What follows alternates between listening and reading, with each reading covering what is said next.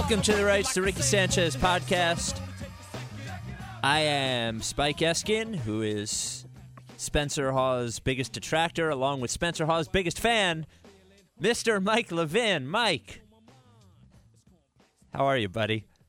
Oh, man. I'm doing all right. It's been too long. Yeah, it has been. Has been a couple weeks. Boy, did I have a weekend last weekend. Holy moly. Do you want to talk about it, or do you just want to, gloss right past? Well, I mean, I hate to put the couple things that happened in the same bucket because they are not in the same bucket, like the death in the family. There was a death in my wife's family, which was very sad. But then, in addition, I sent you the video of the other thing, right, of the accident. Yeah. As we were, and this will be, let me just say, at the top of, before I even get into this real quickly, this is going to be a really good Rights to Ricky Sanchez podcast, like really, really, really good. I have.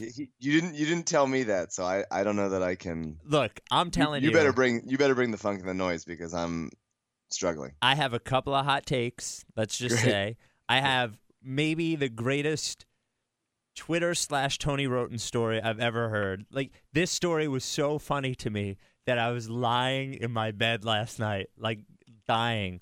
And Val, my wife, was like, "What are you laughing at?" And I'm like, it was this story that I got in email that I can't confirm is true, but the guy had pictures, so it seems like it's true. And it's a good story. It's a very positive Tony Roten story. And then at the end of the podcast, if you don't like wrestling, that's fine, but we're going to have a little WrestleMania preview with Ange Goldstein, like one of our favorite, like our favorite guy, right? Our favorite wrestling guy, at least. He's the best guy. The best guy. So it's going to be really, really, and plus a lot of topics and Twitter questions. It's going to be really good, almost like a real show. But at the beginning of it, I just want to say, so we are on our way home from this funeral, and also, by the way, putting in a bid on a house. Let me just recommend it. I know there's all shapes and sizes and all ages and income levels listen to the Rights to Ricky Sanchez. So I know there are probably I know for a fact there are some homeowners that listen. Boy, let me tell you, Mike, trying to buy a house is the most annoying process in the history of annoying processes. Like you have to, here's this thing that you're spending hundreds of thousands of dollars on that you're committed to pay for the next 30 years. And they're like, you got to decide real quick before somebody else buys it. But we're on our way home from the funeral and from putting a bid on the house. We're driving through South Philadelphia, and I'm going on my merry way. A woman, pulls out from a side street, does not stop at a stop sign, drives into the side of my car. Now, I should also add, it isn't my car. It's a rental car because I was rear-ended 2.5 weeks ago, also in South Philadelphia. So she T-bones the car. Very clearly, the damage to her car is on the front. The damage to my car is on the side. This lady gets out of her car and screams that I hit her. Now, that is physically impossible. I couldn't have hit her unless the wheels on my car could drive sideways and drive sideways. I saw the video. I can confirm. So you may be asking, as you're listening to this, what do you mean you saw the video? So this woman, so I call the police, even though the woman tells me that the police aren't working on Saturday and they will never come. I call the police. The guy shows up. As we're waiting, she drives away. We get her license plate number. As it turns out, her license plate number does not match the car that she's driving. And this old guy on the corner waves me over as I'm talking to the cop, pulls out his cell phone and shows me video of the entire accident, the entire thing.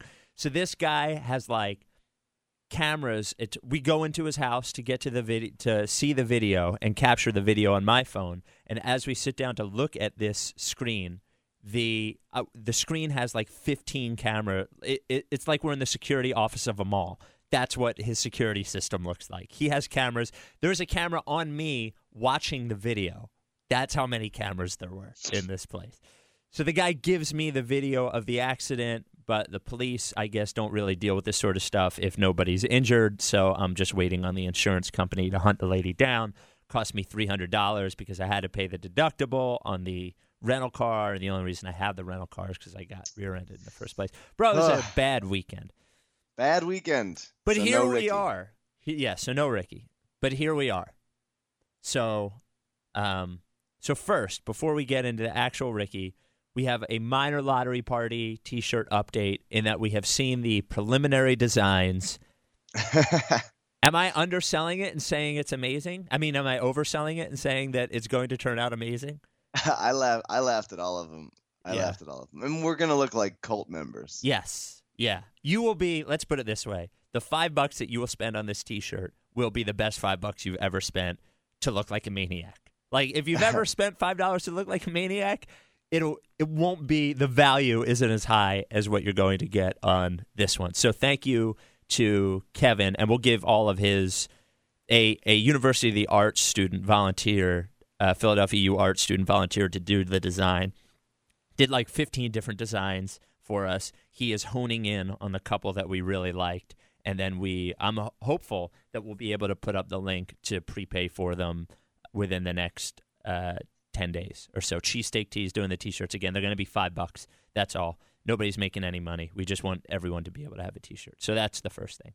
Yeah, and you can pick your size, correct? Yeah, yes, you can pick your size. Like, what we're going to do, my thing is, again, I want it to be as cheap as possible. It'll be $5. You'll pick it up at the lottery party. If for some reason you can't make the lottery party, you can pick it up at Cheesesteak Tees afterwards, after the party's over. I don't want anybody picking them up beforehand because I want everyone coming to the party. And if you're out of town, I'm still working on some sort of idea where we can send them to you. It seems like most people who are out of town are more than willing to pay a shipping cost. So if you're out of the area, we'll come up with a way for you to do that too.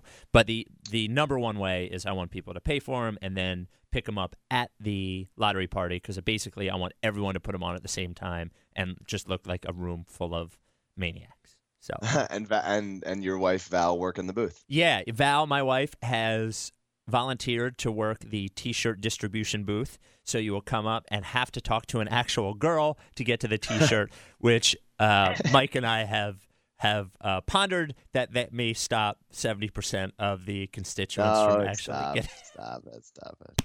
Have a little more faith.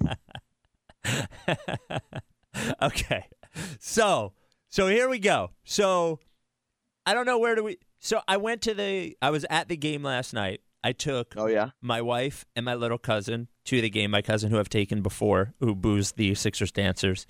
And the Sixers were nice enough to let us come onto the court for shoot-around before the game even started. And let me tell you that seeing Blake Griffin and DeAndre Jordan up close, I've never been that close to those guys. DeAndre Jordan is the most physically imposing human being I've ever seen in my entire life. That guy is really the most physically imposing. I've like the most physically imposing person that isn't like a killer or a boxer, you know, who isn't like somebody who beats people up for a living. You know, obviously, if I saw Brock Lesnar up close, he beats people up for a living. That's not what DeAndre Jordan does. So let's take out people that beat up people for a living and murderers and stuff.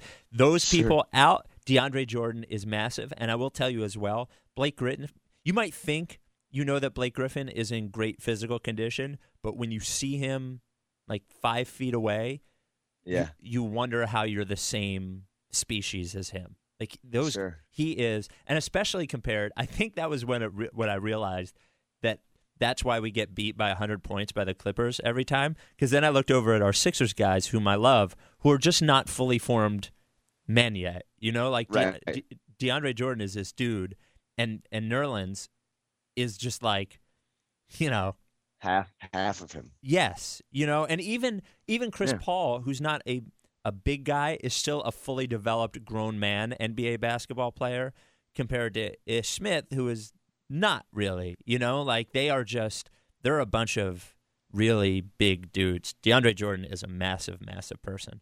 But I thought of you as Spencer came out with his full beard and long hair and was shooting threes, and Val could not contain herself from laughing directly at Spencer Hawes every time he came near us, which I thought was great.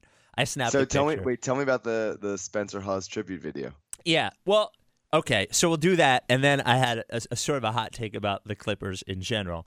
So I'm looking we're watching the game as the game's going on, and then during the breaks in the game, I talked to Alec, who's my cousin, and we're just talking about basketball. Alec, by the way, 12 years old, loved the MCW trade, which I thought was awesome.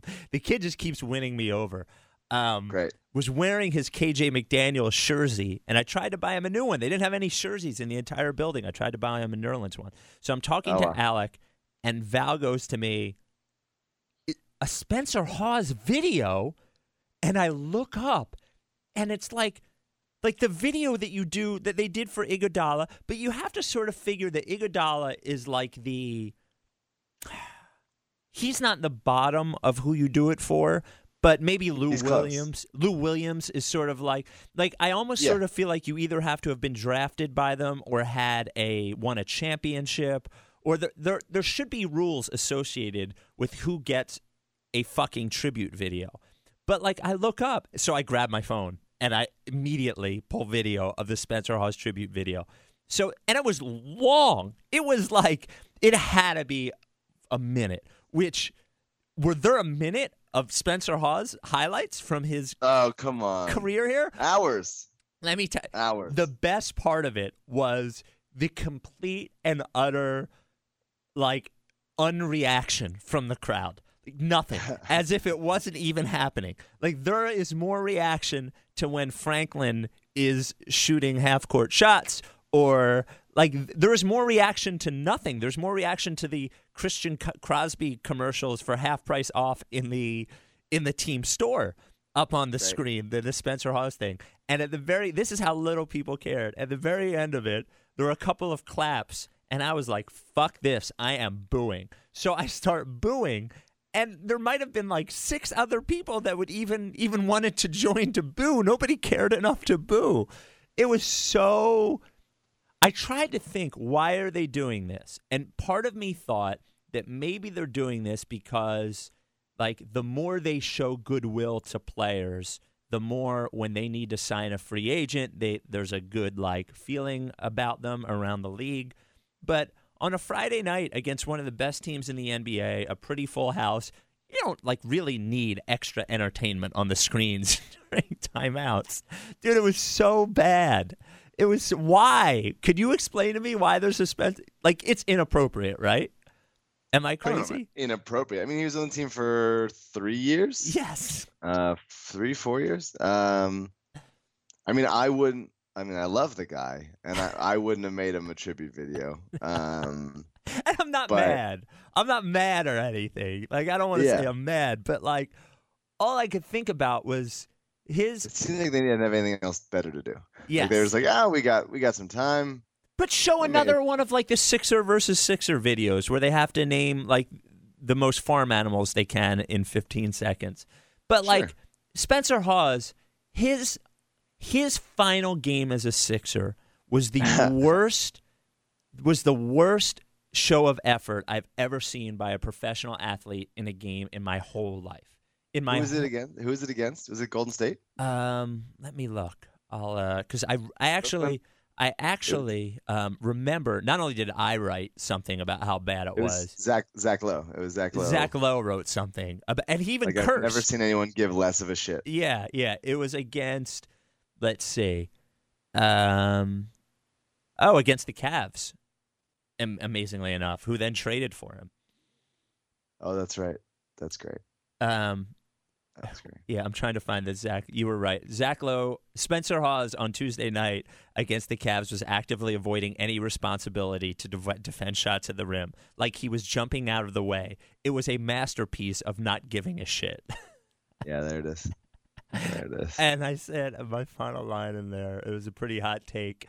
Spencer Hawes will likely be traded by today's 3 p.m. deadline. I couldn't be more glad. Congratulations on your Barack Obama toilet paper, Spencer. I can assure you, Hawes toilet paper, if it's ever made, will most certainly be much softer. That is a hot toilet paper take. Yes. I like it. Yeah. So there you go. There was a Spencer Hawes. He did get booed when he finally checked in. Sure. All right, so tell me about the game. Tell me about watching them. Well, I gotta say, there is the Clippers as a team are sort of the team version to me, and I haven't watched the Clippers in person. I don't think I've watched this version of the Clippers. Like, I don't think I've ever seen the Chris Paul Clippers in person. They're only here once a year, and I sell those tickets. So this is the first time that I've ever seen them. They are sort of the team version in person of DeMarcus Cousins in that they are the most annoying, like complaining, whining, like dirty group of asshole players I've ever seen assembled on one court. Like DeAndre Jordan talks every play and doesn't just talk to the guy that's guarding him. And by the way, like, for a guy that finished with a pretty good line and is getting pushed as Defensive Player of the Year, like, Nerlens took him off the dribble like a couple of times and didn't seem to have much trouble getting shots off against him. He is an intimidating guy, but like complained about every single call, and not just like the normal NBA player complaining, but like the eye rolling. Every guy on that team is Matt Barnes. Like, every guy is Matt Barnes about every call, and Matt Barnes is a dirty, annoying player. Like, the only guy. It is quite a statement when the two least annoying guys to watch on the team are J.J. Redick and Austin Rivers. Those are the two guys, and Ekpe Udoh when he finally came in. They are. I can see why. Like, I think they have a reputation that all the other teams hate them like a lot, and I think that's probably because of Blake and Chris Paul a little bit. They're both sort of for sure. But boy, have you been to their games out there? Like, they're like. They made me mad. Like, I think I hate them. Really? Yeah. Like, I was at the one last year, the 45-point loss. Oh, right. The Clippers game. Yeah. The one I almost didn't go to because I said I was going to cheer Hollis Thompson. Yes. Yes. That was fun. When they put you all the way up top, right, in press. Yeah. That was awesome. Oh, yeah. I love that. Have you noticed that when you're watching them? Yeah, they're kind of just like dicks. Yeah. I think I think the Rockets are kind of dicks too. Oh, really? Yeah, I think that's okay. Like, you don't want other teams to like you. Yeah, I guess, but they seem almost like the sort of dicks that, like, they don't seem like they're in it together dicks almost. They seem like they are a bunch of individual dicks. I can see that. So but on the other hand, boy, are they so much better than the Sixers. I mean, yeah, that's not surprising. Yeah, it is. It's been rare, I think, to see a team that good at full strength against the Sixers at home. Because they're normally sitting somebody at this point, and the Clippers didn't sit anybody. I don't think they are a bunch of. I think it was David West that said something about. You need men to win basketball games, which was a very David West thing to say. But most David West thing to say. But I think there is something to be said for, more veteran teams winning NBA championships, just because I think they're forgetting about the experience level. They're just more physically imposing and more physically put together. But that team offensively really knows what they're doing. I mean, they are. It didn't seem like they were ever going to miss. I mean, that was the. I don't think that was the sort of thing where after watching them, it's hard for me to believe that anyone ever beats them. Yeah. I've gotten that feeling before. Yeah. But dude, Nerlens, yes. Sharp. I saw. So it's been a while since we talked. So Sharp was out here, and so I saw him a bunch of times, and he listens to the podcast. Occasionally, because apparently ours is the only one that comes out like on weekends. So yes. He's at the gym or whatever. So like that's so we get it there. It's a pretty big fucking bummer, by the way, that Bradley Beal sprained his ankle again. No one could see that coming. Yeah, for sure. No one saw that coming. All right. Anyway, Sharp listens. But he's like, yeah, let's do it. And then like you guys will just talk about the same thing every time. It's like Nerlens look pretty good. Like that's kind of what it is. I'm like, yeah, that's pretty much right. But he did. He looked great last night. Last night, you got to talk about it. Dude, he had 30 and 14 against DeAndre Jordan. Unreal. Against DeAndre Jordan, Blake Griffin, a little bit of Hedo Turkoglu and Ekpe Udoh, and Sure. Spencer Hawes, but there was no fear when DeAndre Jordan. He went right at DeAndre Jordan, hit him with a hook shot. The one time Turkoglu guarded him, he did that. He went right around him with the first step and then hit the reverse dunk and the and one. Like, the guy is pretty sure of himself at this point. And I was talking to Rich Hoffman before the game. He's just good now. He's good. He's actually good now. He is a legitimate, actual good basketball player. That's what it is. It's a confidence for sure. Yes. But his progression over the last, the first month of the season was like, okay, like getting his feet wet. Here he goes. Like, this is what he's good at. This is what he's kind of still working out. But like, especially over the last like 2 months, he has become so markedly better. Yes. Like, each game, it's insane. I mean, like, obviously he's not going to have like 32 and 16 next time, but I mean, this was his time. And I know we lost by 600, but just watching it was like, these are confident adult moves. Yes. That he's making and looking okay with. And his touch is getting better. He just seems like he like wants the ball and he's attacking. It's great to see. And I mean, he's a rookie. Like, this is him as a rookie after like not playing basketball for a year and a half. And only playing 24 games in college. And I would say that there's an increased aggression defensive rebounding wise. And it's not entirely surprising that the more confident and aggressive he's gotten offensively, the better he's gotten defensively. It's like that happens with every single player. It is a rare player that can just sit there and play defense every play and be completely uninvolved in the offense, He needs to miss some of those shots. He was 12 of 17 last night for the 30 points. And I will also say this. They did get blown out, but they were only down by 10 at half, and he had 18 and 9 or something at half. It's not like that was the only garbage points he had were his final 4 points. And I will say, dude, him trying to get the 30 points looked like old Nerlens. Yeah. Like, when he had 28, he was dropping every pass. He was passing it to the other team. It was like the most nervous 2 points I think he's had as a Sixer, even more nervous than his first 2 points. Well, he did hit those foul shots, though. Yes, yeah. It's amazing to me to watch DeAndre Jordan. Oh, that's another thing, by the way. To watch DeAndre Jordan, who is having a really, really good year, but has still not found a way to shoot higher than 39% from the foul line. And Nerlens is already like at 62% for the year, and seems like he hits 4 out of every 6 at this point. To me, you know what I mean? Like, it's always like 2 out of 2 and then 1 out of 2. And he's, I don't know. There was one Twitter question that asked what Sixer has progressed most since the beginning of the year. And though Jeremy Grant would have to get some sort of mention here, I don't think it's even close that it's Nerlens Noel. And if he is going to get this much better during one season, I don't know, that the ceiling just seems like it might be higher than I imagined it was. Yeah, it's kind of crazy. I mean, I would add like a little bit. I mean, yeah, Nerlens has definitely gotten the most better, and Jeremy certainly. I think Jakar, in terms of like becoming like an actual basketball player, in some sense, then I'd agree with that. But yeah, dude, it's unreal. I mean, where's the limit? Like, at this point, like, I don't know. I don't know. I think you still, even watching him now, just like the way he plays is still like, he's gonna get better, but you're never gonna look to him on the offensive end to like really create.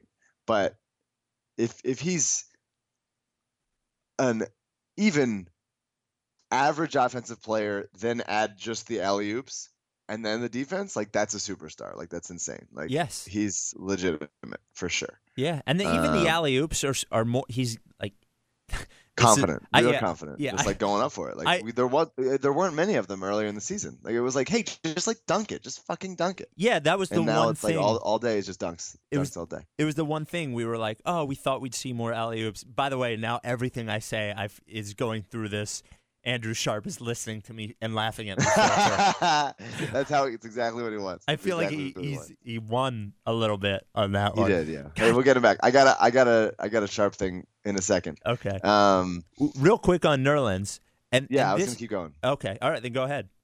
It was just a bummer because I was at the Lakers game here, right, in LA, and he didn't have a good game. It was just like everyone kind of sleepwalked, except for Hollis. Yeah, everybody sleepwalked through that game. I think he had 9 and 7 in that game? I think he had. It was just kind of like, okay, he's just like, whatever. I really don't know. No, I know. I mean, there was probably nothing, but like, that's a game that they had to lose. Yeah. No. And like, you don't think so? No. You don't think they said they get Nope. no directive, no like, hey, Nope. like, give this a shot. Nope. Try something new. Nope. You thought it was just like another game. Go out there, do it. Yep. I think of all things, and there was something I wanted to bring up about Brett Brown, but I think that is and maybe I'm deitizing. How do I make him a god? Like maybe I'm doing that too much to Brett Brown, but I can't imagine even the players. The players, like, one thing I think you have to realize about the players is that aside from them fighting for their NBA lives every game, those draft picks could be coming for their jobs. So I think they never forget. I don't know. I'm sure you remember this. Never forget how relieved Drew Holiday looked when the Sixers got the second pick instead of the first pick. You know, in that draft when he was the representative at the draft, because the first pick would have meant John Wall and would have meant not Drew Holiday. And maybe I'm projecting, but I don't think it's much of a leap to think, oh, thank God we're getting Evan Turner and not John Wall if you're the point guard of the team. So if you think the first pick is, Okafor or Towns, and you're Nerlens Noel and Michael Carter-Williams just got traded, I don't think you're going into a game sleepwalking because of that. I just think, that happens on some games, especially West Coast games, and Yeah, they just looked like really sluggish. Yep. And it was fun to be there, man. It's hysterical. Lakers fans are so funny. I don't hate Lakers fans. People do. I just don't like. They just don't really exist. Like Lakers fans are. I mean, they're like. It's like being a fan of like. What's a decent reference here? It's such like an understood thing. Like, oh, of course I'm a Lakers fan, but like, there's no effort that like goes into it. Is it like sort of saying like, without really? Oh, go ahead. Is it like sort of like saying like your favorite restaurant is Cheesecake Factory? No, it's not like that. Okay. But I like it. I mean, ask me if I'm saying your favorite restaurant is Cheesecake Factory. That's great. It's very like they're like cartoons almost. I think Laker fans, like, whereas Celtics fans, I hate. They're awful guys. Like every Celtics fan, very different. It's very different. Yeah. Thinks he's in House of Pain, but every Lakers fan thinks they're from Los Angeles, which is funny. Like that, I think they're just funny. Lakers fans are very funny. I would agree with you on that. Yeah, and they just had no. So I was sitting next to. Not as funny as Wizards fans, you fuck face. If you're listening, oh, sorry. Okay. I was sitting next to these two guys and each of their sons, and the two like 8-year-old kids were like really into it and yelling like everything, and the one dad was also very into it, like come on, make it, hit it, like that kind of guy. Yeah. And then the other guy was like, "Oh, we can't win this game. Come on, fuck, we need this pick." And so he kept looking at us, and like me and my friends are in Sixers jerseys, and it was great. We kind of like at the end it was like, "Hey, we got that one," and the kids were like, "Yeah, we did." And I was like, "No, you don't get it. You don't understand." Yeah. One thing about Nerlens and the Rookie of the Year momentum has started to pick up a little bit. There's been a lot. He is now number one on whoever writes the rookie ladder on NBA.com. And thanks again. I will keep pointing to Ben Dietrich, who was the first national guy who started writing about this on Grantland. Is he a national guy? I mean, he writes for Grantland, but like he's 100% Sixers guy. Yeah, but anybody who writes in our nerd world of basketball, Grantland is it's you know what I mean? There are only so many I don't care if Woj writes about it or I say that's a national. I think basketball people read Grantland. I think that matters. Yeah. So, and now on NBA.com, Nerlens is number one. And I am finally at the point where the whole supposition has been from everyone. It's like, maybe he deserves it, but Wiggins is definitely going to get it. And like, I am now unaccepting of Andrew Wiggins getting the Rookie of the Year because he scores fucking 15 points a game. And I'm not trying to downplay what Andrew Wiggins has done, but Right. there is no doubt in my mind that right now, and even if you put all of the season together into one bucket, that Nerlens Noel is a more effective NBA basketball player than Andrew Wiggins is, and has had the better season. And this run at the end, this is when you're supposed to build momentum to do it. This is when guys win MVPs and all that kind of stuff. Like, he should win the Rookie of the Year, and this is no longer a pet cause, like sort of a funny thing. He should definitely win Rookie of the Year, I think. He's not going to, though. But I don't know that you're right. I don't know that this is the case. I don't know. Why?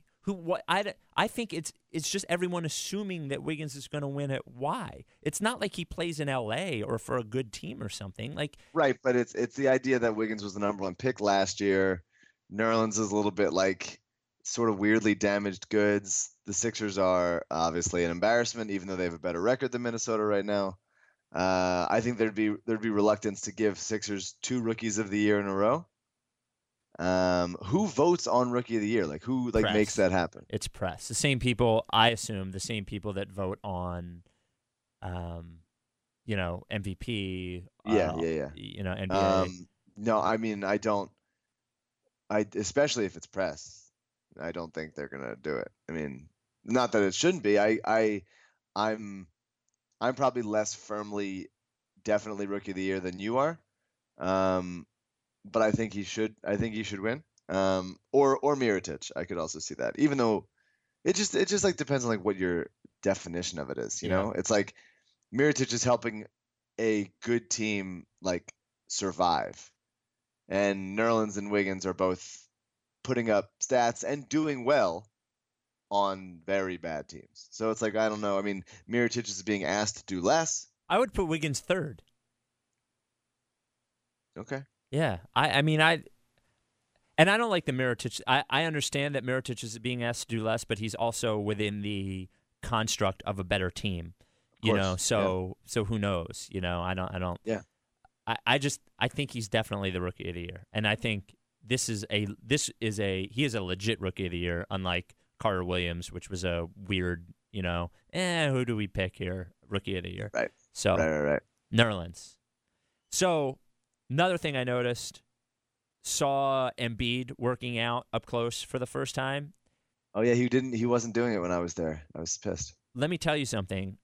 Yeah. 2 things. First of all, he was definitely fat before, and he is definitely not fat at all now. I mean, if you look, I'm sure somebody from this podcast can take a fat picture of him and a current picture of him. He is toned, and he honestly, even in his body, he looks like half the size as he did before. He is, and I know Brett Brown said something about, that he'll take his shirt off after practice now in front of people, and he looks toned and looks like he's in good shape, but he's actually in good shape. It's exciting to see.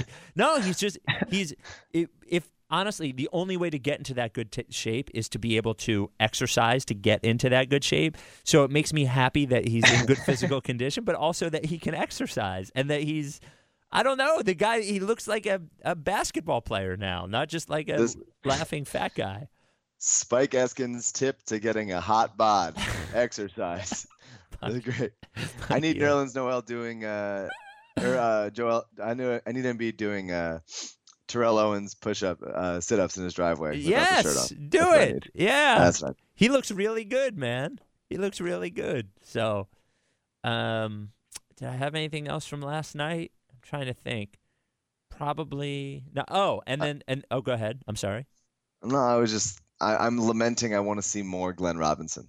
I want him to be doing more stuff. It's weird that there's like a roadblock. There's too many wings ahead of him. Yeah, is he any good though? I've never really watched him. Is he He could be fun and good. Yeah. The book on him is that he can score. How does he score? Does he score in a, any NBA player can score, any NBA wing can score? He's athletic. Yeah, I mean Okay. he's very wingy athletic, and he's had some nice dunks in like past times, and he's long, Okay. and he could be. I mean, he should be fun. There's no reason why he's not playing and being fun. I think he's just like still learning the idea. He's a finisher. Okay. So I think that'd be fun to see, and he's getting better. He's streaky as a shooter, I would say. One thing about Nerlens that has, made an enormous difference in Nerlens has been, and there were pieces written by, I think Rich wrote a piece, and I think Derek wrote a piece about Ish Smith and the change in the offense, and actually defensively they've been pretty decent too with Ish and Cannon on the court at the same time. But the chemistry that Ish Smith has developed with Nerlens rather quickly, great.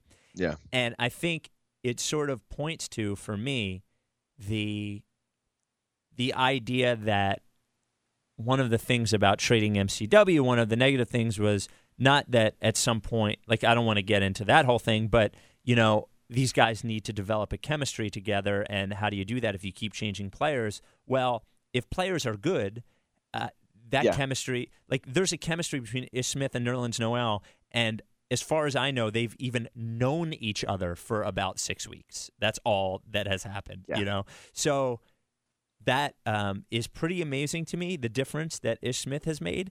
And aside from the stats being all better with Ish Smith as a Sixer compared to Michael Carter-Williams, like assist rate I think is the same, PER higher, assists per 36 higher, points per 36, everything higher per 36 than MCW was. Am I crazy in thinking that like he is actually better? Like he's just a better basketball player than Michael Carter-Williams now. Ish Smith is better than MCW. Right now, I would say he's better for the team. But he's not better? I don't know that I mean, is he better? Like, are his stats better? Yeah. But you look at the guys and you're like, oh, this guy could be much better if he did this, this, this. Ish, I don't think Ish could be much better. I mean, I guess the shot is the only thing that he could really like improve upon. And hey, 2 for 2 from beyond last night, by the way. And his true shooting percentage is the same as MCW's, if not a little higher. And he doesn't take so many bad shots. It doesn't seem like, at least to my eyes. I just think if, like, let's say you are in charge of a basketball team and you have to win a game, and you can either have Ish Smith. And don't say who's the team, because at this point it could be any team. I'm saying any team. I would pick Ish Smith rather than Michael Carter-Williams right now, and I don't think, like, I wouldn't think about it too long. Well, here's the thing: the fact that we're even having this conversation is like insane, and that it's a real conversation is like condemning enough of MCW. And we don't have to talk about the trade anymore, but it's like, come on, guys, like they know what they're doing. Like trading MCW just because he's the rookie of the year. Like Ish Smith is playing better basketball than he was. Like if we can get Ish Smith, a 5-year undrafted free agent who's like just journeyman around, and he's coming in and like running the team better than MCW did, then it's like, well, maybe there's something to that. Trade this guy at the top of his value, get a top 10 pick for it. Would you? Is he good enough to? He's an unrestricted free agent after the year. I could see one. I don't know how all of Ish Smith, Isaiah Cannon, and Pierre Jackson are going to be on the team next year. Yeah, I could see one of them. Yeah, and I don't know which one's going to be. I mean, Cannon right now is not a point guard. Like he's not playing point guard on the team. It's been a while since I watched Pierre Jackson, and he's more of a point guard, but still closer to the Isaiah, like come in and like score and get hot, and like, but Roden is that too in a way. And so it's like, I don't know how many. I think the team is going to look a lot different next year, and in the same way that, like we talked about this before, it was like Elliot Williams was looking great at the end of last year, and then he didn't make the team. And I think there's going to be a bunch of those guys, and like maybe it's Jakar, maybe it's Aldemir, maybe it's Thomas Robinson, and like these guys are just not going to there's going to be turnover until they get to a point where it's like, okay, these are the guys that are talented enough. So I don't know. The I'll tell you, somebody asked to, bring up Cannon and why they would want him in the first place, given how he's looked, And I will say that I don't know. Regardless of how Cannon's judged, I will never judge that trade. Maybe this is unfair, but I probably won't ever judge that trade.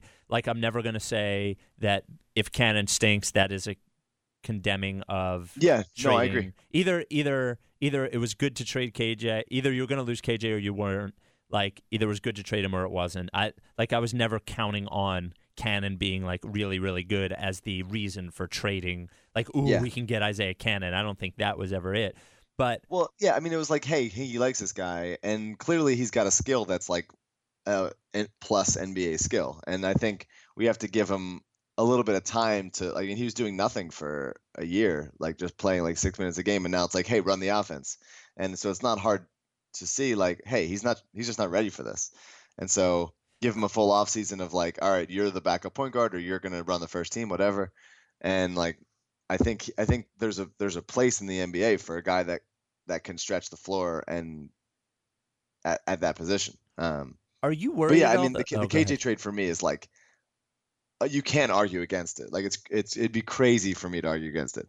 The people, my friend Patrick, who's a good friend of mine, big basketball fan, was like, didn't they trade KJ kind of just to be like, well, fuck you, you signed this 1-year contract, we're going to trade you and you're not going to play on Houston?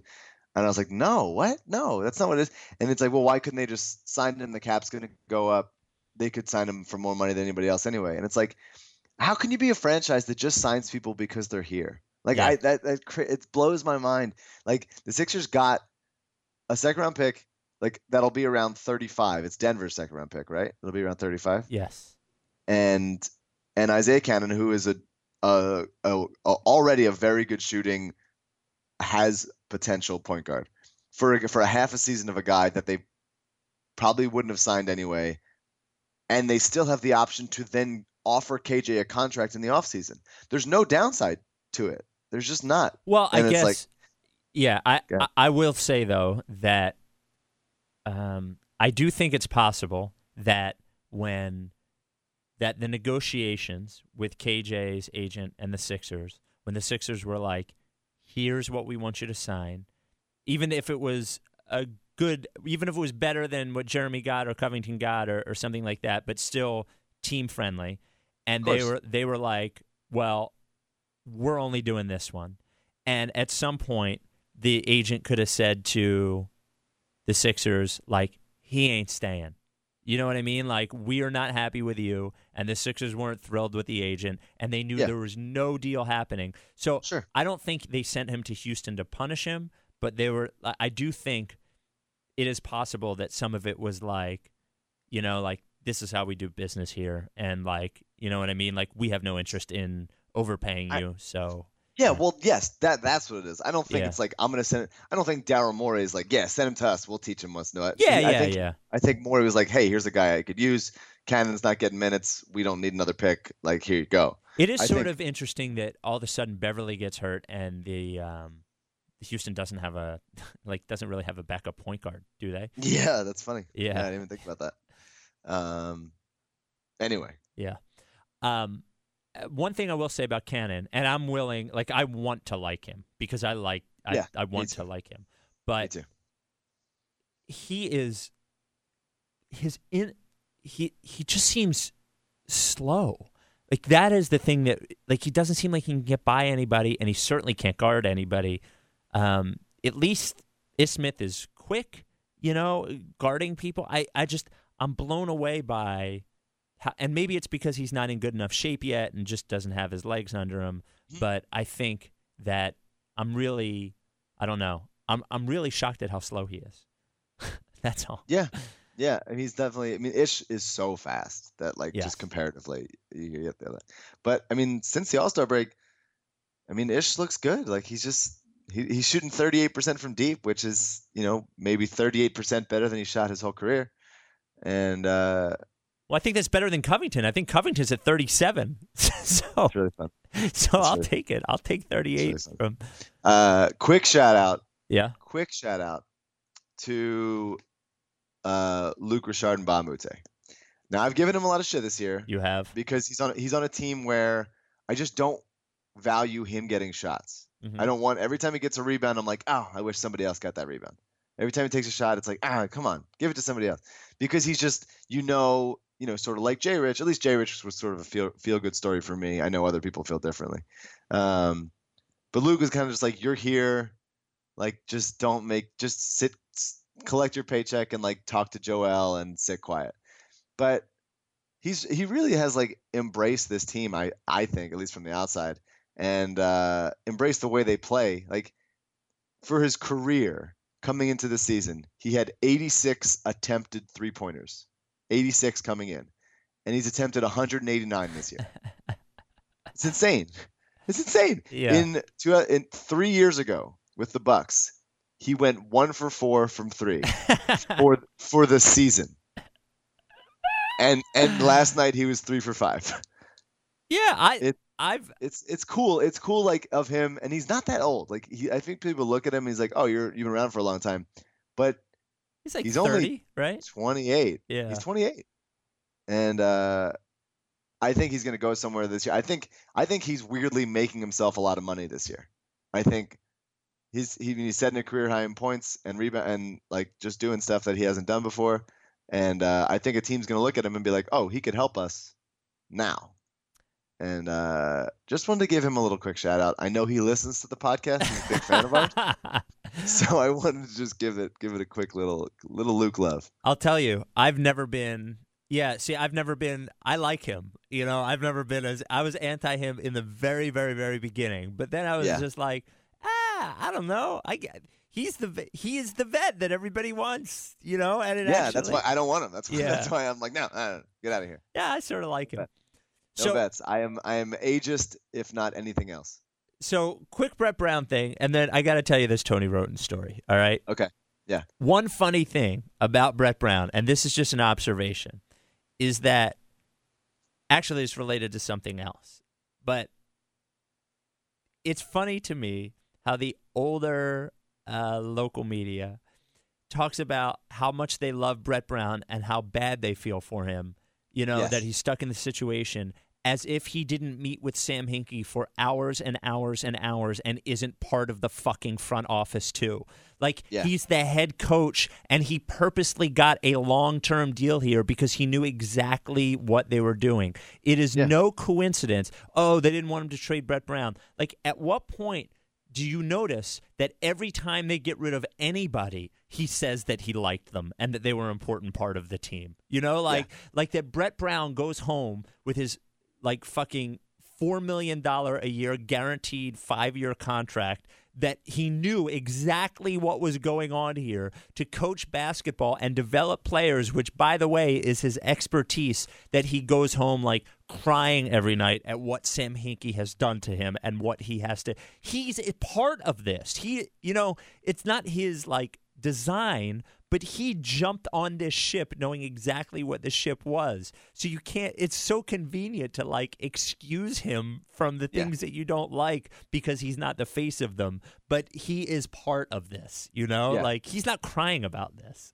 Right. So, and he's also doing a great fucking job. Yes. Amazing job. Love the job. Yeah. This is not anti-Brett Brown at all. I love Brett Brown. Right. I think he's great. But like he's part of I want credit for if we're going to be like pro the plan and pro Hinkie, then I want to get credit for getting Brett Brown too. I don't want like for some reason the old guard gets credit for Brett Brown, even though Sam Hinkie is the one who hired him, who took too long to hire somebody. You know what I mean? I don't know. I'm just like, he's part of it. If you're going to talk about the plan and the organization and what they've done to turn it over, hiring Brett Brown is part of it. You know what I mean? Mm-hmm. And he's part of doing it. So yeah. So one last thing, since I'm giving shouts to people. Yeah. Since our last podcast, I think it was the last podcast. Well, let's just say since the All-Star break, because he's been good. Fucking Hollis, man. Yes. Hollis has been electric.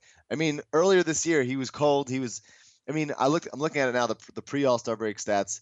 He shot 36% from deep, which is not bad at all. It felt like it was like he's struggling more, but after the All-Star break, in the 20 games after the All-Star break, he shot 45% from three. Yeah, and I'll tell you, all that work they did to make the release quicker. He is able to get the shot off quicker. Like, even when there's a guy on him, he does this thing where he sort of like dribbles, turns around, goes back, and then he can get the shot off. He doesn't need to be set how I feel like he used to need to be set. You know what I mean? Like, he has looked better. Absolutely. God, I love him. And Covington had a couple nice games in a row there, and so I'm feeling really good about everything. I mean, we're still like keeping the Lakers at bay. I really want at least to go into the lottery party with like a shot. Yes. You know, like I really want a shot. And Orlando's only a game and a half up on the Lakers, so maybe we can slide to 5. That'd be nice. But God, it would be so good to have a shot going in. And also, let's just give an update on the 25 wins. Yeah. 7-2. That's all they have to do is go 7-2 in their final 9. All they have to go 7-2, and I am proven right. I don't remember. I think I said 16 or 18. I don't remember what my prediction was. So they won 19 last year. So I would love for them to get. I would love for them to get 25, obviously. Yeah. But if they can get 20, if the Sixers can get 20, and I think the rest of the games are doable. I would love for them to get 20, just to be like, hey, we're better than last year. Nice improvement, guys. All right. They didn't. I mean, people called them out for not fielding a team, and they're not going to be the worst team in the league. They're not going to be the second worst team in the league. It's like, I don't know. I mean, yeah, you're like splitting hairs at that point of like, yeah, they're bad. They're a bad team, obviously. But like, they know what they're doing. They can't that just be like more of a, I don't, do people go into next season and like the Sixers again, like, are an embarrassment to the league after 2 years of not being the worst team in the league? Like, it's like, what are you guys talking about? What's happening? And you know what? Anyway. I would rather care too much than not enough. God fucking damn it. What? Things are great. Things are really great. I think anytime you're trying to bring out the best in anybody, there's always going to be some creative tension. Yeah. I call it changing somebody's comfort zone. Oh, he's the worst. He's so bad. I'm not going to get over it. I'm not ever going to get over it. And I appreciate him for what he is, because we wouldn't have gotten to where we are without Doug Collins fucking everything up. But still, holy shit. You know, and all I'd ever heard about is all the busts that had come through there. I was saying, like, I'm not a bus. I can play. Doug Collins, not a bus. And I was banged up, you know. So, thank you, by the way, at Win Douglas, who heard me complaining that I wasn't able to fix the jigsaw because I didn't have Doug Collins quotes, sends me an email saying he doesn't even like the jigsaw, but here's a zip file of 90 Doug Collins quotes that you can use to remake it. So I haven't had time to do that yet, but I will, and then we'll have an updated jigsaw thing and with Doug back in it. My body, if they could have found out what was going on with my hips and everything. You could do that forever. You could do it forever. All right. Wait. I get a tweet last night from Bill at Dario Party. And he's like, I have a story for you. What's your email? Yeah. So I give him my email, and he says, Tony Roten on Twitter the other day asks if anyone can fix phones. So I respond to him, this is Bill, yeah, my boy can fix them real easy, and he'll do it for free. Now, the funny part of this is that neither Bill nor his friend Eric have any idea how to fix iPhones. They've never fixed a phone ever in their life. Tony Roten responds, really for real, like, you can fix the phone. This guy Eric responds, DM me. So they volunteer to go over to Roten's house last night to fix phones. They have 24 hours to learn how to fix iPhone screens. This guy, Eric, at EJ Guth, spends the next day learning how to fix iPhone screens and buying a replacement iPhone screen to fix Tony Roten's iPhone screen. says that he'll do it without the knowledge of how to do it. This is something, by the way, that people get paid to do, to fix iPhone screens. They wind up at Tony Roten's apartment last night, hanging out with him all night, fixing his phone, and coming back with a bunch of interesting Tony Roten information. Oh, my God. First of all, he says Roten was awesome. Roten, even though the guy said he would do it for free, Roten gave the guy like 3 times as much as the screen even cost in the first place. Here's some other great stuff. Tony Roten's knee feels great. He said he saw crutches, but he wasn't using them. Tony Roten is, quote, really good at FIFA. I buy that a lot. He beat me 2-0, and I would consider myself half decent.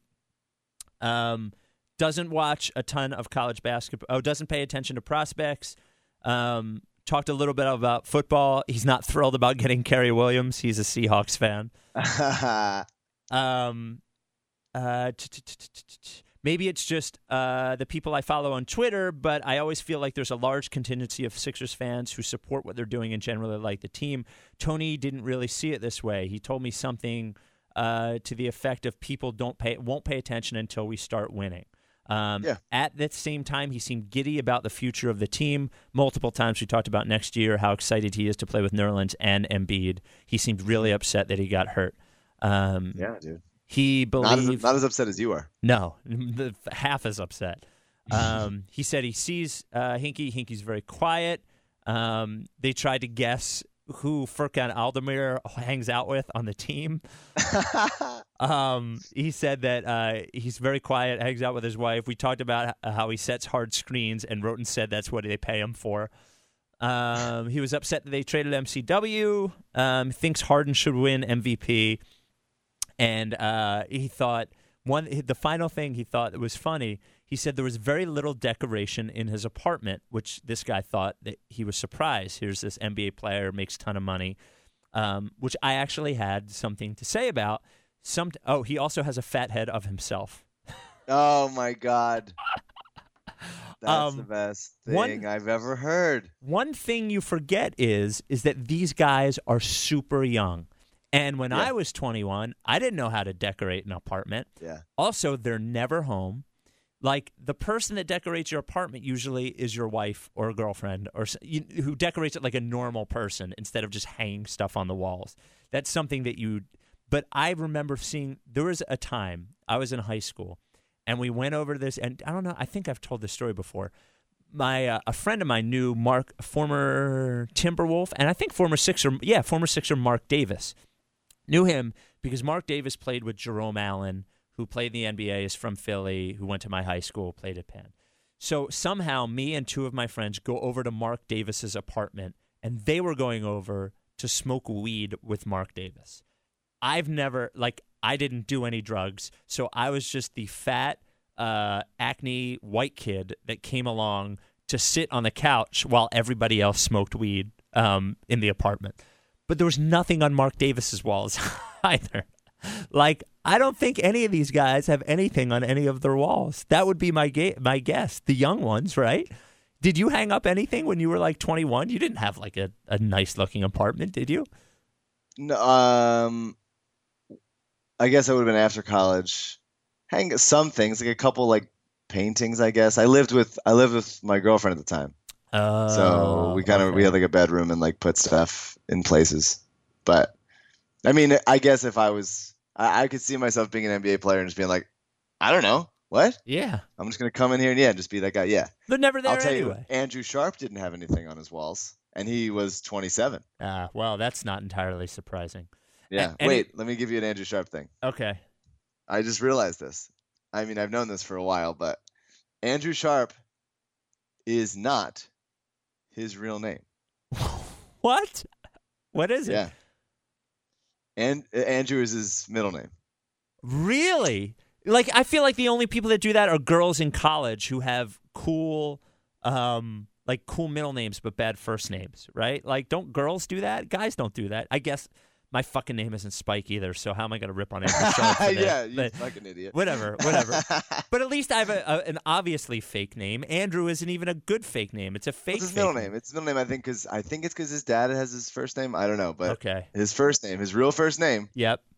And Nerlens. we could start this up. It's not Nerlens. Okay. His real name is Edward, as in Edward Sharp and the Magnetic Zeros. Edward But Sharp is a shitty fucking name. Edward Sharp. It's the worst name. That's his What real a name. horrible name. What's the name of a I dickhead? can't believe I never talked about it before on the podcast, but I mean, like on his, I was sitting next to him and I saw his ESPN ID and it says Edward Sharp, and I was like, oh fuck, I should have said this. So now here it is. What a shitty name. That sucks. All right, before we call Ange, you have 10 seconds to respond to each one of these Twitter questions. Got it. Any chance they make a big offer to Chris Middleton in the offseason? Seems like a solid fit. That's from Patrick Kirkner. No. Matthew Sweeney. Jigsaw, would you rather hear me talk about the Hawks for 3 hours or hear Howard talk about Sam Waldo Hinkey for 3 hours? You talk about the Hawks. From Brandon Mowry, reactions to, you probably didn't read Bill Simmons' latest trade value column, but he was congratulating himself for putting Oladipo over Bennett and Nerlens Noel in his that Oladipo would be a better player than Nerlens Noel. He was congratulating himself about that. Great, Bill. Good stuff. Yeah. Hey, wait 2 seconds. Yeah. Orlando's awful. Yes. Orlando's horrendous. Alfred Payton, I like. Oladipo, I like. Vucevic, sure, but like, they're still playing Willie Green 22 minutes a game, and Aaron Gordon's barely playing at all, and they're just losing tons of games, which I want to happen because I want them to overtake the Lakers. But like, the people are like, for whatever reason, like commending Orlando for everything they're doing, and like, holy shit, they're horrendous. Anyway. Next, from at GFO Soul, which Sixers tributes do you demand to see, and what would the tribute show them doing? Do you have one? As in like a tribute video? Yeah, in honor of the Spencer Hawes one. Like of current Sixers, I can choose between Any Sixer, past or present. I would love like a really, really nice tongue-in-cheek Doug Collins tribute. Oh, I would love a Nocioni tribute. Yeah, that'd be great. I think like the next time the Sixers have a national game, which will be in 2024. Yep. And Doug calls it. Yes. We gotta have a Doug thing. That'd be great. From John Teagan, who wins a March Madness Team Hinkie villains bracket? Howard Eskin, Stan Van Gundy, Bill Simmons, Doug Collins, Charles Barkley, or Boogie Cousins. I don't know that he's Yeah, I don't know about Bug, Yeah. but I think probably Howard. It's got to be Howard. I think. Final two from Michael Carstetter, regular listener. Your dream contract for T-Rob in the offseason. 3-6. Okay, and finally from at Kill a Cow, does Jakar Sampson have a better Rookie of the Year case than Doug McDermott? And the answer to that is yes. You know what's interesting? If Covington had not played the 27 minutes or whatever that he played last year, he would be in that conversation as well. Yeah. Do you want to call Ange? 2 seconds. Okay. One tank update. Oh, Sixers yeah. would get picks 3, Yep. 16 from Miami, and 19 from Oklahoma City right now, which is perfect. Yep. I mean, it really is like Wizards versus Thunder, and Kevin Durant's out for the rest of the year, so that's kind of tough. But if the Thunder outplay the Wizards the rest of the year, the Sixers get that pick, which is great. And Miami has a nice little cushion. They're a game up on Boston, and then a game and a half to 2 games up on Utah, Indiana, and Brooklyn. So all they have to do is be better than one of Boston, Brooklyn, Indiana, Utah. That's it. One of them. And they have a 2-game cushion on some of them. So we're getting that Miami pick. I had told somebody we would talk about Kevin Durant and what you'd trade for him at this point, given all the situations, because it would be hilarious, but I forgot, so we can do it next week. It's not going anywhere. Yeah, sure. And what was the other thing I wanted to say? I think that's all I have. Okay. I got one quick Liberty Ballers thing, Yep. teasing something. Yep. We're making the announcement of the new writers we're adding on Monday. Yeah. Jake gave me sort of a heads up on who's coming, and actually I have a funny story about that I'll tell you off of this. But yeah, we got a whole bunch of applications, and I already pre-wrote an article that goes on Monday, but like we got no applications from women, and that really made me like so sad. Well, I'm like so upset about it. If you had been to the lottery party last year, probably wouldn't have surprised you. But like I'm so like militant about making sure that we're not misogynists on the blog that I was figured like at least it's an open environment for women, if not an appealing one. I don't know. Hey, if you're a woman that likes writing about basketball and you're a Sixers fan and you listen to this podcast, like send me an email. Like maybe, yeah. If you're a girl that likes basketball and pretends to like Kendrick Lamar, you too could be a blogger. That's right. Are you giving me a hot take on Kendrick right now? No. It was funny. Then we're calling Ange. I saw the Lollapalooza lineup came out, right? And I lived in Chicago for a couple years, so I went to the Lollapalooza, like the not the old Lollapalooza, but like the current iteration of Lollapalooza. And I looked at the lineup, and I was like, oh, Metallica and Brand New at the same show. That would be really cool, for the except for the 600 other bands that are all the Cold War kids in my head. And the 100,000 white people pretending to like Kendrick Lamar, it would be a wonderful place to go to. So why do they have to be pretending to like Kendrick Lamar? Well, it's not that. Can we do this next time? We're at like 1:10, like an hour 10. We'll do this next time. I promise. I got tickets to Outside Lands though in San Francisco. I don't know what that is. It's a big music festival in San Francisco. All right. I'm calling Ange. So great lineup, Spike. You should come. I'm putting you on hold. All right.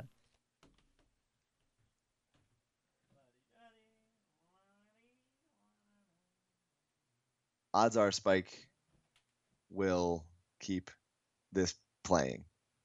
So I'm just going to talk as if this is the podcast. I feel like I could really have a podcast by myself where I just talk about my thoughts and argue with them to myself. I hear him vaguely talking. I could be talking to myself right now. I really don't know. All right, let's try this. Are you ready? All right. Ange, are you there? I am here. Mike, can you hear Ange? Ange, what's up, buddy? What's up, Levin? Wow, 3 people on the podcast. Hasn't happened since we had Eric Snow on last year. Yeah, you got to match up to Eric Snow, Ange. Yeah. I have 2 things to say right off the bat. I'm honored and privileged to be a rare guest on the Ricky, especially the night after Nerlens drops 30 and 14. Yeah. That's right. And secondly, I'd like to officially rename this portion of the podcast the rights to the Ricky the Dragon Steamboat. Yeah, you got it.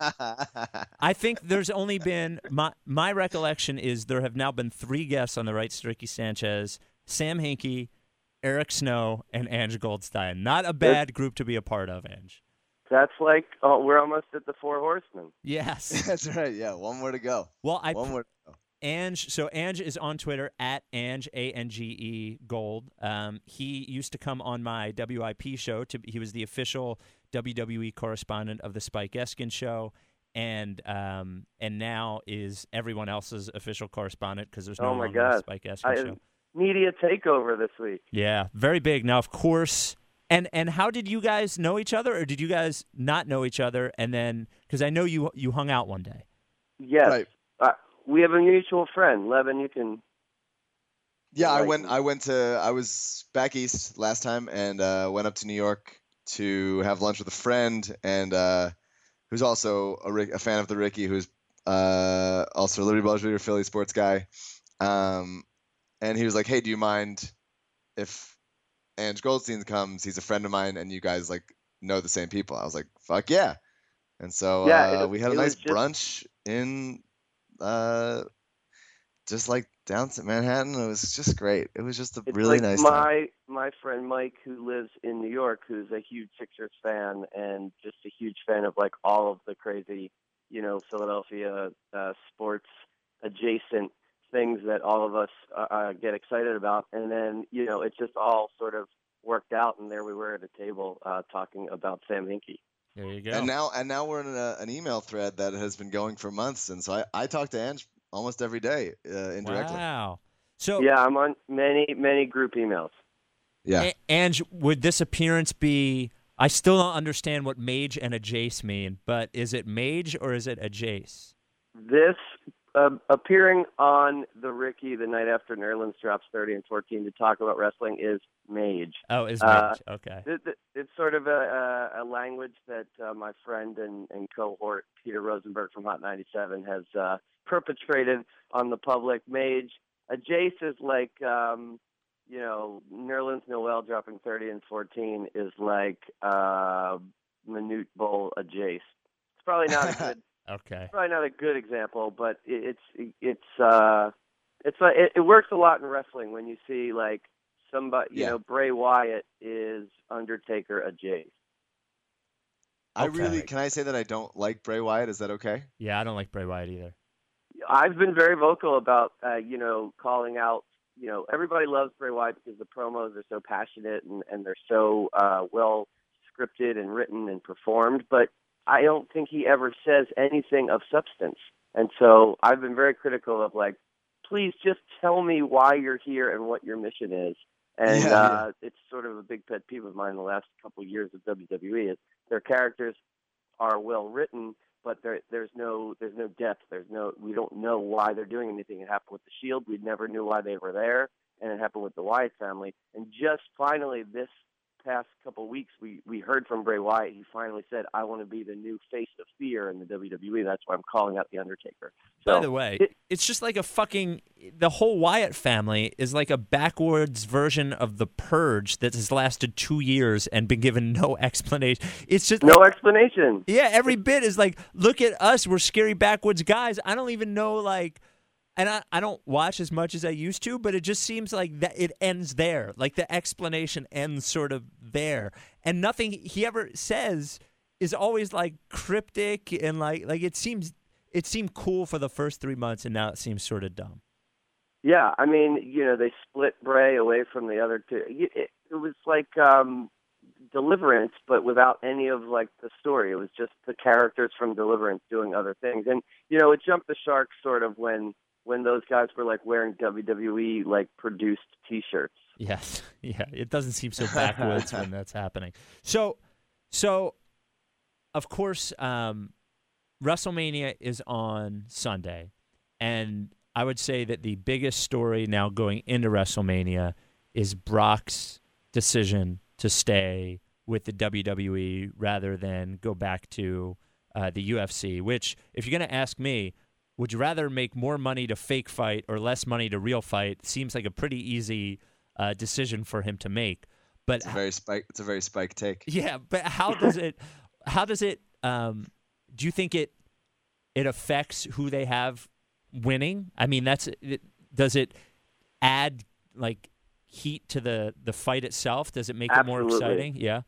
Absolutely. Well, first of all, he's 39. Like, yeah, of course I'm going to take the money to not almost die every time I fight. Yeah. But I think it adds infinitely more intrigue and possibilities into, Brock versus Reigns. Because going into it before the ESPN announcement, you were like, oh, well, Brock's going back to there's a very good chance Brock's going back to UFC. So, of course, they're going to put they're going to put Reigns over, and here we go. Reigns is the new Cena. And it was sort of that, like, foregone conclusion. And now you go in, we don't know what to think because Brock just signed for 3 years. Maybe the WWE wasn't confident in Reigns, and they're like, all right, here, back up the Brinks truck, give all the money to Brock Lesnar. But what I think is so genius about the move, putting Brock on ESPN, is that every year, seemingly, at WrestleMania, there's always a mainstream tie-in, right? There's Snooki, there's Floyd Mayweather, there's who else has wrestled?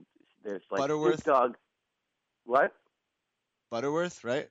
But yeah, exactly. Butterbean. So Butterbean, there's always some kind of Butterworth. Donald Trump. I like Butterworth better. The syrup lady. The syrup lady. Donald Trump is the big one. But anyway, there's always a mainstream something book at WrestleMania, which draws new eyeballs, new viewers. And this year there wasn't one, and it was kind of strange that they didn't have one. So what do? They re-sign Brock and then throw him on ESPN. There you go. That's your mainstream hook. That's your new eyeballs. That's your new viewers. That's your new your new audience to come over to the network and buy WrestleMania on Sunday. Now this is Ange on the inside. I feel like we should say that Ange used to write for Yes. the WWE when you were how old? 2006. So I was sort of like 25-ish. And I always say I got the job way too early. I was very intimidated. It's not easy to be berated by Vince McMahon at 25 years old. But now that I'm a decade plus removed from that, I feel like I would have been much more prepared to handle that job. It was I've talked to Spike at length about it. It was a political, and it was a Shark Tank. One of the best Ange appearances, actually one of the best, I would say the best hour, the most positively reviewed hours I ever did on my show was when Ange came in and just answered questions from people about what it was like to work for WWE. That's how you know that you're on till 2 a.m. and not in the afternoon. But B, it is sort of hilarious that if a current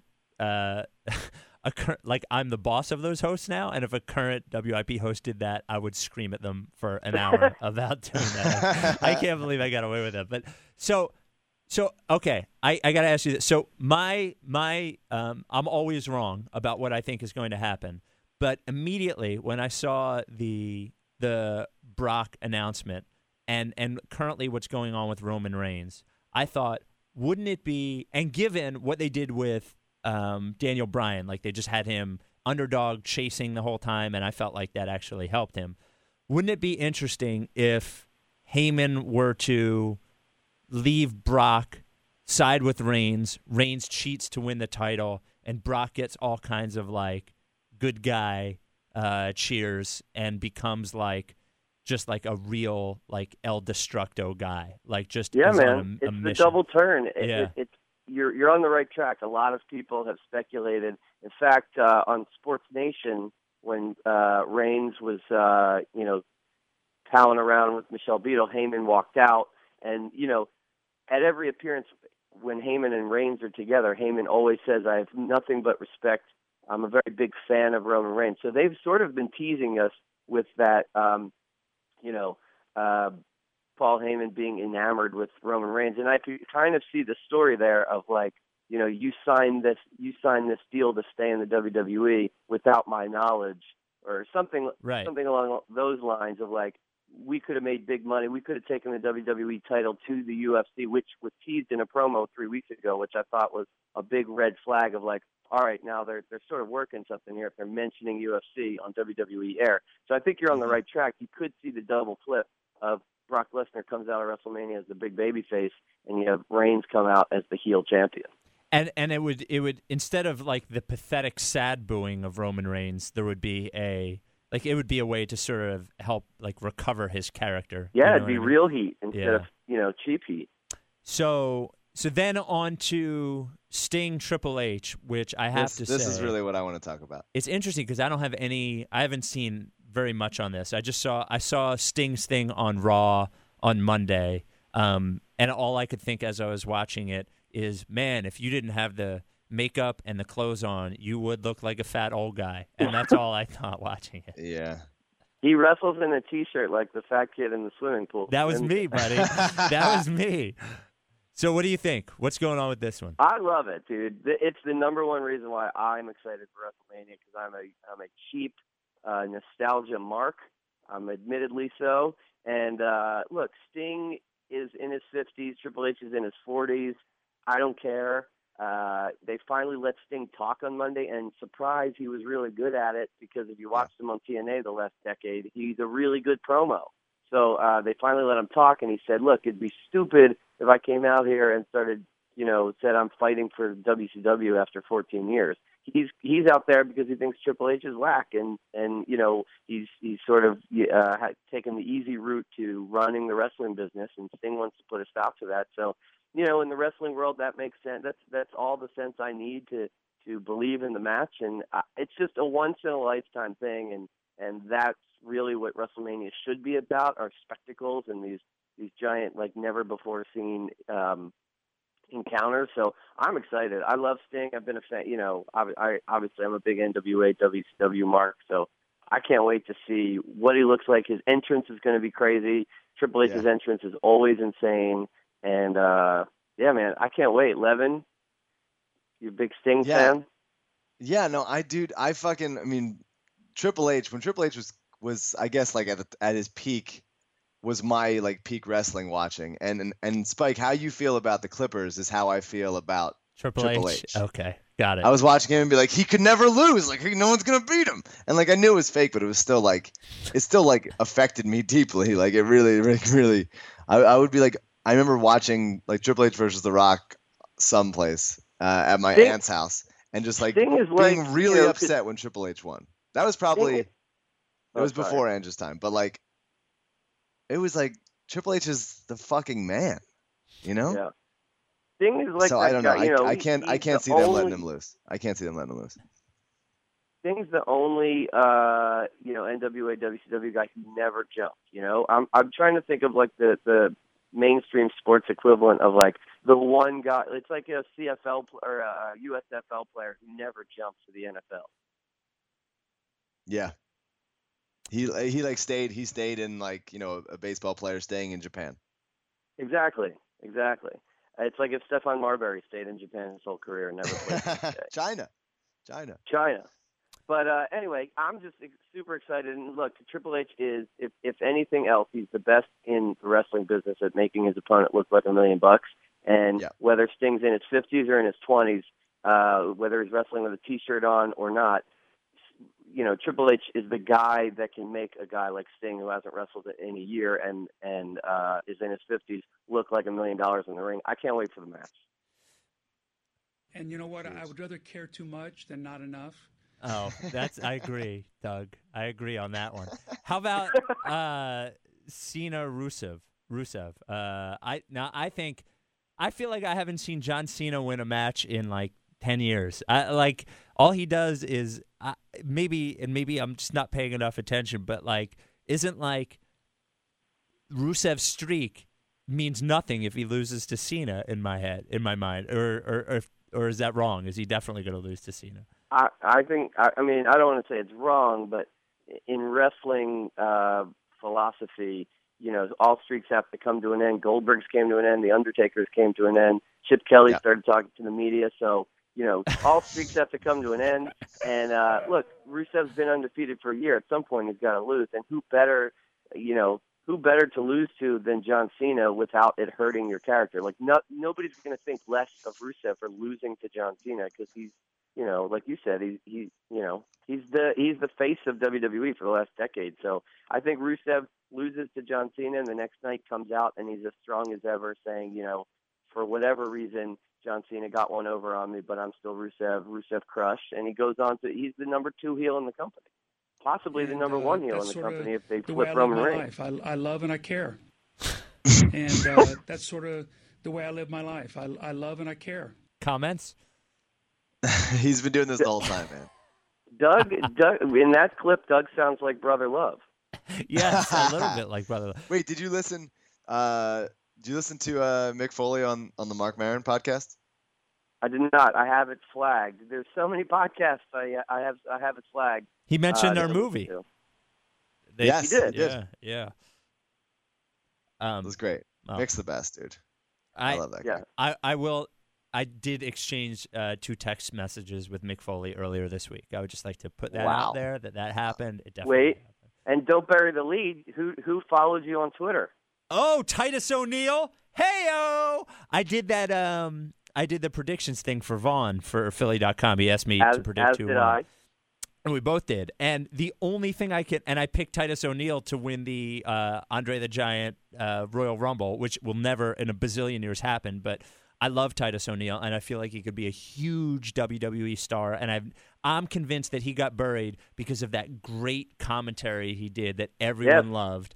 When he was a heel, and they put him on commentary, and he babyfaced the whole thing. It was hilarious and entertaining, and then he got put in the doghouse for it. Yeah, and like I almost feel and then yeah. And then what the hell? Darren Young comes out, and then Darren Young never wrestles again. Like, what the hell happened there, too? I think he was injured. Like, it's easy to okay. say, like, oh, WWE buried him, but I think he was injured, and he's just now coming back. But I could be wrong about that. But I just want the Eagles to sign Titus O'Neil. Yes.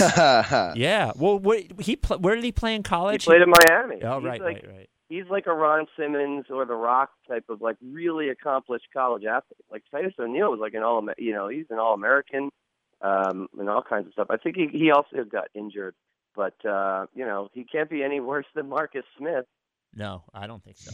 So that's the Mike, cross-sport comparisons are really strong so far. Mike, first of all, that was like a calling card of mine when I would show, as I tried as hard as possible to relate it back to the mainstream sports, so I wouldn't get completely vilified by that's great. By those listening. Ange's actual calling card was ripping a coworker in his second comment ever of mine. Okay, I learned quickly what to do and what not to do, and where the line is, and what to say and what not to say. But yeah, I did call out on air. You did that? Yeah, on air. Yeah. He called. Yeah, I'm not even going to – Mike, I'll tell you off podcast. I'm not even going to voice it again. Well, listen, Ange, I'm with you on that because Spike almost canceled the podcast because we were calling out his coworkers too much. So I'm right there with you. That is not true. That is absolutely not true. It's not because whatever. That's a whole different podcast.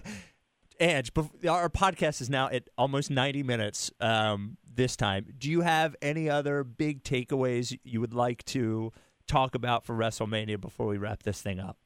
I'll just say that more entertaining than WrestleMania in the past 5-6 years is the Raw the next night in the smaller town, smaller arena, adjacent, if you will. So if you don't watch WrestleMania, which you should because it's on the network, it's very easy to access now, and it doesn't cost $60. The next night for free, you should tune into Raw because it's sort of the season reset. For the WWE, you're going to see all the new storylines sort of hatched out of WrestleMania. So the Raw and the crowd is always, it's people who spent $1,000 to fly to Santa Clara, go to WrestleMania, and go to Raw. So it's the real hardcore fans. So Raw is going to be super entertaining. And if you'll indulge me, I have a jigsaw. Oh shit! Oh my God! Hold on! Wow! Hold wow. on! Wow. Hold on! All right, ready and wait. There we go. Yeah. All right. Oh my God, I'm so honored. Okay. All right. Go ahead. Like, I come prepared, so I came with a jigsaw. Both of you. Okay. Rest of your life. Yep. Rest of your life, you have to use the same toothbrush for the rest of your life. Or you have to wear the same pair of underwear for the rest of your life. Oh wow. Oof. See, as my parents who are still listening can attest, I've done both for quite some time at various points of my life. As I think Spike, we all what do you have. think? You answer it first. Well, so the hard thing is not the first year. It's as these things wear out. Here's why I'm going underwear. The underwear will eventually wear out and be completely useless. Will just be a waistband. But I had and this is, again, another podcast, but I went like a year and a half never wearing underwear, and it wasn't the worst thing in the world. So, yeah. But no, you can't get away with, and then I just won't wear underwear. You have to wear. Yes, that's fine. That's fine. I'm fine with that. Whatever's left of it, I'm fine with it. Yeah. That's crazy. Yeah. You're married. That's crazy. I go toothbrush every day of the week. Oh, that's the wrong answer. No, it's the right answer. You put the toothpaste on it. Yeah. And then you just brush the toothpaste. Tell me the wrong. underwear is just your old balls are getting all touched and stuff. No thanks, man. Tell me he's wrong. Give me the toothpaste. Edge, tell him he's wrong. I've overused the toothbrush to the chagrin of my girlfriend, but in my days, I've overused the toothbrush for a year plus. But now that I'm older, I can see, there's like the bacteria situation on a used toothbrush, 2, 3, 4, 10 years. I can't imagine what it would do to your mouth. Though, when you get older, you kind of need some support because things start to descend farther. So I don't know. I'm torn. I think I go underwear. Yeah, Mike's wrong on Listen, you're worried about the bacteria on the toothbrush and not your like shitting into your underwear for 25 years? It's a good point you make. It's a good point, and that's why I'm it's a happy jigsaw. to have brought this conversation to the Rights to Ricky Steamboat podcast. All right. That's Ricky it. Steamboat. Thank Ricky you. the Dragon. Thank you both. This has been, I think, the greatest Ricky of all time. This is great. Yeah. I have to go. I love you both. Thank you, Spike. Thank you, Mike / D'Lo Brown. See you, Ange. See ya, everyone. Like I said, hold your head, son.